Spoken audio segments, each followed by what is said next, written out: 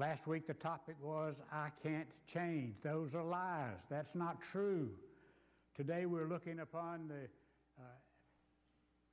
idea that we somehow feel ourselves to be failures, so we want to kind of give up. Next week we'll be talking about I don't need religion, and then the one after that will be I can do this on my own. This is 5 lies that we're dealing with here. Linda has a sister named Carolyn who has a daughter named Catherine. They live in Charlotte, North Carolina. A long time ago, maybe nearly a decade ago, we were up there visiting, and Catherine was over to the house, and she had a project in school. She was to ask different people, adults particularly, if they had any word for her generation. If you had a chance to speak to all of the teenagers of the world, what might you say to them? Well, she didn't give him much time to think about it, but this thought came to my mind. Find the will of God for your life and do it. Without it, you cannot fail. With God's will, you will always succeed. We're looking today at this issue of failure and success. The psalmist says that my flesh and my heart may fail, but God is the strength of my heart and my portion forever. In another psalm, 31st Psalm, he says, my life is consumed by anguish, and my years by groaning. Here's a person who is really in pain. My strength fails because my affliction and my bones grow weak. Because of all my enemies, I utter contempt for my neighbors. I'm an object of dread to my close friends. Those who see me in the street flee from me. They cross the street and go down the other side of the street.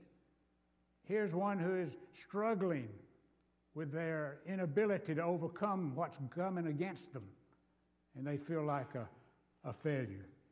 Maybe they feel like God's abandoned them, but here's one who feels this way. Now, Satan, you recall, Jesus said he is a liar and the father of lies. So when we're talking about 5 lies, we're talking about 5 lies that Satan tells us because he wants to mess with our mind. He wants to screw us up. And if we believe his lies, that's exactly what will happen. One of the things that Satan does in reinforcing this lie is he will tell us that success by the world's standards will bring us fulfillment, will bring us happiness, contentment, serenity, a sense of significance, a sense of satisfaction, fulfillment. But the problem is all of that's a lie. That is not true. We find that so many so-called successful people are struggling with those things that are destructive to life. It's drug addiction, alcohol, suicide, financial failure, or divorce, or ending up in jail, or whatever it may be. You know, you could make a long catalog of all of the noteworthy people who the world would look upon as being very successful. But in the sense of eternity and of morals, it is quite different. You know who Bernie Madoff is? That guy who built this tremendous Ponzi scheme so that he was able to take down $65 billion. He's now serving a prison term of 150 years, I think it is. But there was a time when he would have been as one that was most successful man in all of Wall Street. But the devil's lies are just that. They are lies. Now, why do we listen to them? Because he does not want us to succeed. We have a desire to achieve, and anything that comes our way that will help us to do that, we think will be satisfied, but the devil lies to us in two ways. It's a two-sided coin. First of all, as I just said, he tells us that success by worldly standards will bring satisfaction and happiness. But he also will tell us that we are failures when we're not. He wants us to believe that we should give up on ourselves. He tells us that we should not hope to be any better, do any better. Because we have failed, we are failures. And the world will look upon us in that way. But God, on the other hand, looks for meaning and purpose in our lives. We're not supposed to think of ourselves as a flop, as a dud, as a ne'er-do-well, as one who is the last one chosen on the playground at recess. God doesn't look at it that way at all. Remember, Satan thought that he could lie to Jesus. After Jesus was baptized by John the Baptist, he was led by the Spirit in the wilderness, and there Satan tempted him.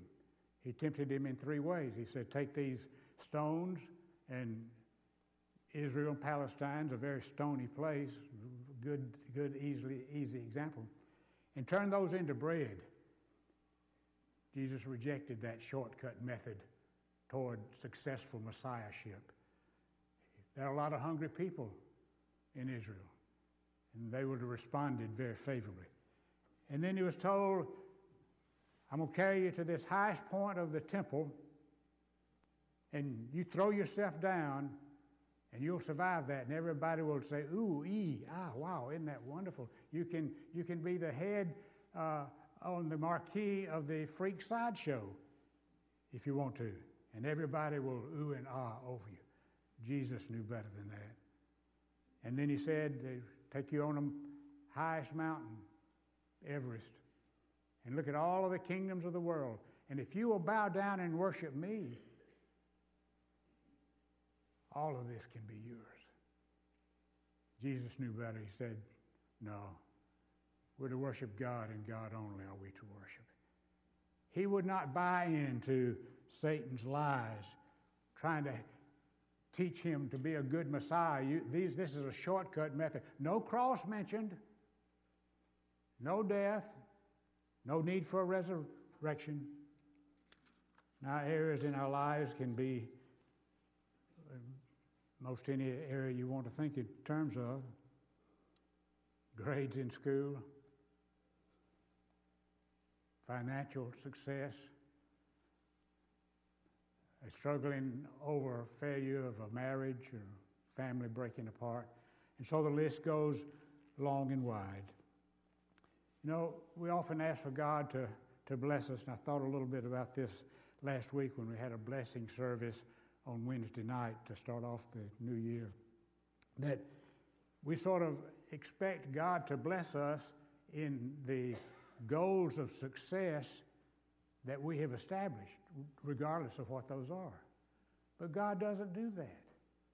God doesn't want to help us down a road that's going to be a road that is filled with pain and suffering and difficulty. He reminds us in John 10 that he will give us a life that's abundant life if we will but embrace it and take it to be our own. Try to think for a moment, for example, if you were married, for those of you who are not thinking in terms of marriage, and you have a child who is in school, has an idea that they need to be successful in their grades. So they decide one way to do this is to cheat on homework and on tests. Maybe in other areas of their lives they will experiment with alcohol and drugs. Maybe there'll be other things that they're doing. The parent doesn't bless that. The parent does the opposite. Not to encourage them to move into succeeding at an unworthy goal in their lives. God's the greatest parent of all. So he would not bless our efforts to succeed in a worldly fashion at great price. He wants us to depend on Him, not upon Satan. I want to suggest that here are a few things that you might remember when at some point in your life things are not going well, you aren't feeling very good about yourself and where you are in your life's experience. And you have a little pity party for yourself. You start feeling sorry for yourselves. Let me suggest that these things might be of help to you. First of all, don't let others determine your goals. Be easy for them to do. Now, there are those that we can pretty well most of the time trust with assisting us in that area, especially if you're young and your parents are trying to help guide you, talk with you about some directions you want to go in regard to college, a career, and etc. But if we will do this, if we will allow the Scriptures to help us to understand what God's larger goals for us are, then the others will fall in line.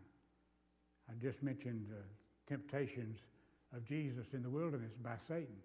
And you have noted before that in all three cases he used Scripture to respond to the lies of Satan, because he knew the Scripture held truth.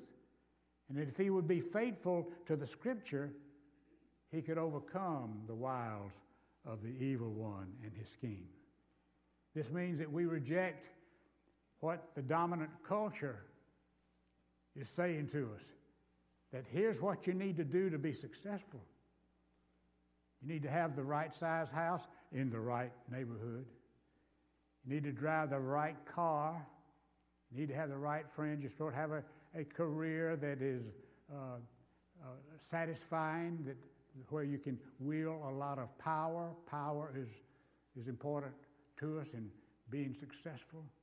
And so on that list could go. But don't let the culture around you tell you who you are and what you should do and where you should go. The second is that failure need not be final. Some of us in here have experienced failure in ways that were very painful, very disruptive to where we thought we were going. But we need to understand that it does not need to be final. There is hope for new opportunities. That great verse in Jeremiah 29, verse 11. For I know the plans I have for you, not to harm you, plans to give you hope and a future. Cling to that though you may have stumbled, you may have a failure in your past. As Tim said in the other service, he said, just because you failed doesn't mean you are a failure. Don't let Satan lie to you about that. And then the third thing is that one thing you can do is forget your failures and move on. We all know who St. Paul was. Before he was St. Paul, he was Saul. And he was a Pharisee of the Pharisees. He had reached a level of success in Phariseeism of anyone his age. He was very successful in the thing dearest to his heart, the Jewish religion. He was so zealous that he wanted to go after people of the way, as Christianity was called, because he saw them as being blasphemers. He saw them as evil people. They were spreading evil throughout Judaism. He even got the authority to go to another place, Damascus, find the Christians that were there, haul them back to Jerusalem for trial and perhaps for killing, for like stoning, like Stephen was stoned. You remember the story that the people who were actually doing the stoning had someone to hold their coats for them. Saul had done that. He was all in. He was sold out to his religion. But God had a different plan. God had a different goal. You remember that experience on Damascus Road when he was struck blind temporarily, and God spoke to him and said, I've got a plan for you. I've got a job for you. It's to carry my gospel to the Gentiles, to be a light to the Gentiles. And his life was radically changed. And so, in the 3rd chapter of his little letter to the Philippians, which he is writing from where? Jail, that's right, from jail. He says, one thing I do, forgetting what is behind and straining toward what is ahead, I press on toward the goal to win the prize, success, for which God has called me heavenward in Christ Jesus. His life was turned around so that he saw the fallacy of Satan's lies with regard to what would be success for him. And success for him was radically changed. He said, I've got to forget everything that's behind. Maybe some of you who are here this morning needs to hear that word. You need to forget some things in your present life or recent past. It's caused you to feel like a failure. God has another plan, another way. And to help us understand that, I mentioned the scripture a moment ago, is that the Bible is full of faces of failure. One that Tim is using in his service this morning is St. Peter. We know the story well, don't we? That when Jesus was being tried, 3 times someone said he is part of Jesus' group, and he denied it, even using an oath of profanity to say it. But we know how that came out. He was a failure at that moment as far as he was concerned. But after the resurrection, and Jesus and the disciples were having a charbroiled breakfast on the beach, Jesus said, "Psst, Peter, let's take a walk." And they walked further down the beach so nobody else would hear. And you know what happened. 3 times, Jesus gave Peter the opportunity to express his love. He said, "Peter, do you love me?" Peter said, "Sure." Ask him again, "Peter, do you love me?" "Well, yes, Lord." And then the 3rd time, as if to say, "Peter, do you really love me?" I imagine there was a break in Peter's voice. "Lord, you know I love you. Feed my sheep." So that one who just a few days before had been a failure, now because of that restoration, he could throw his shoulders back and stick out his chest and walk up straight as one who would carry the responsibility of the rock, Peter, and feed God's sheep. And the Bible is full of those. You remember Elijah, he had this confrontation with the prophets of Baal as to whose God would send down fire to consume the offering on the altar. The prophets of Baal tried, zilch, nada, nothing happened. Elijah says, "All right, here's what we're going to do. We're going to soak down the offering in the altar with water." They did so as much as there was kind of a moat around it was filled with water.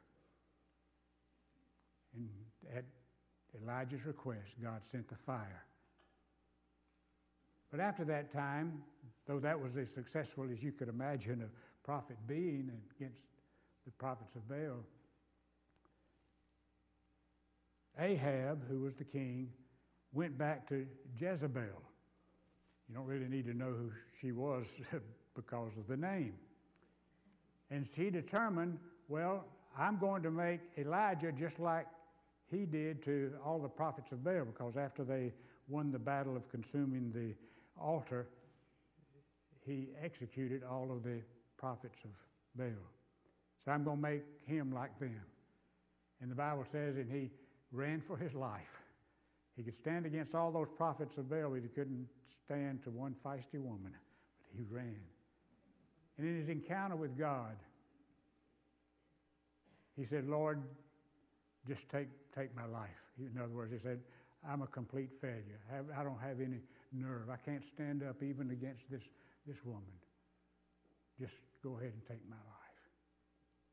But God said, no, here's something you've forgotten if you ever knew it. That is, I've got 7,000 faithful people of Israel who have not bowed the knee to Baal. He got new life and continued to be God's servant. And finally, be realistic about setting your goals. Many years ago, when I could receive WSB radio and a car radio, I remember they had a little thing each day about a mystery voice. You would hear this mystery voice, and then you would call the station and say, I think it's Lou Costello. I don't know anybody. And if you got it right, you won a prize. And I particularly remember this one person's voice. They had it on there for a long time. Nobody could guess it. Was to say, I don't know what success is, the mystery voice said, but I do know what failure is. Trying to please everybody. Obviously, that stuck in my mind. I remember it after all of these decades. I know what failure is. Trying to please everybody, everyone. Satan tries to trip us up by making us think in terms of we owe it to other people to try to please them. Peter received restoration. In that psalm I read at the beginning of the service of the hour, the psalmist was devastated. People were against him. He was in pain. He was terribly discouraged. But before the psalm is over, he turns around and he understands something. He says, love the Lord, all his saints. The Lord preserves the faithful. Be strong and take heart, all you who hope in the Lord. He ended on a positive note. He realized that God was his hope. God was his purpose. God was his point of reference for success. Not what his friends were saying, so-called friends, former friends, associates, and others, but only God alone. When I was in seminary, E. Stanley Jones, who was a great missionary of the church, and another day he spent many years in India spreading the gospel of Jesus Christ. And he spoke at the seminary there. I remember one thing he said. He said, God does not call us to be successful. He calls us to be faithful and leave the success or failure up to God. Do you need to hear that word this morning? That God is not calling you to try to be successful. He's inviting you to be faithful. And he purchased the privilege of saying that to you and to me upon the cross. And here in this holy hour, as we receive the sacrament of the Lord's Supper, it'll be a way of restoring in our lives a godly self-image so that you will know who you are in Christ. You will not let the world tell you who you are.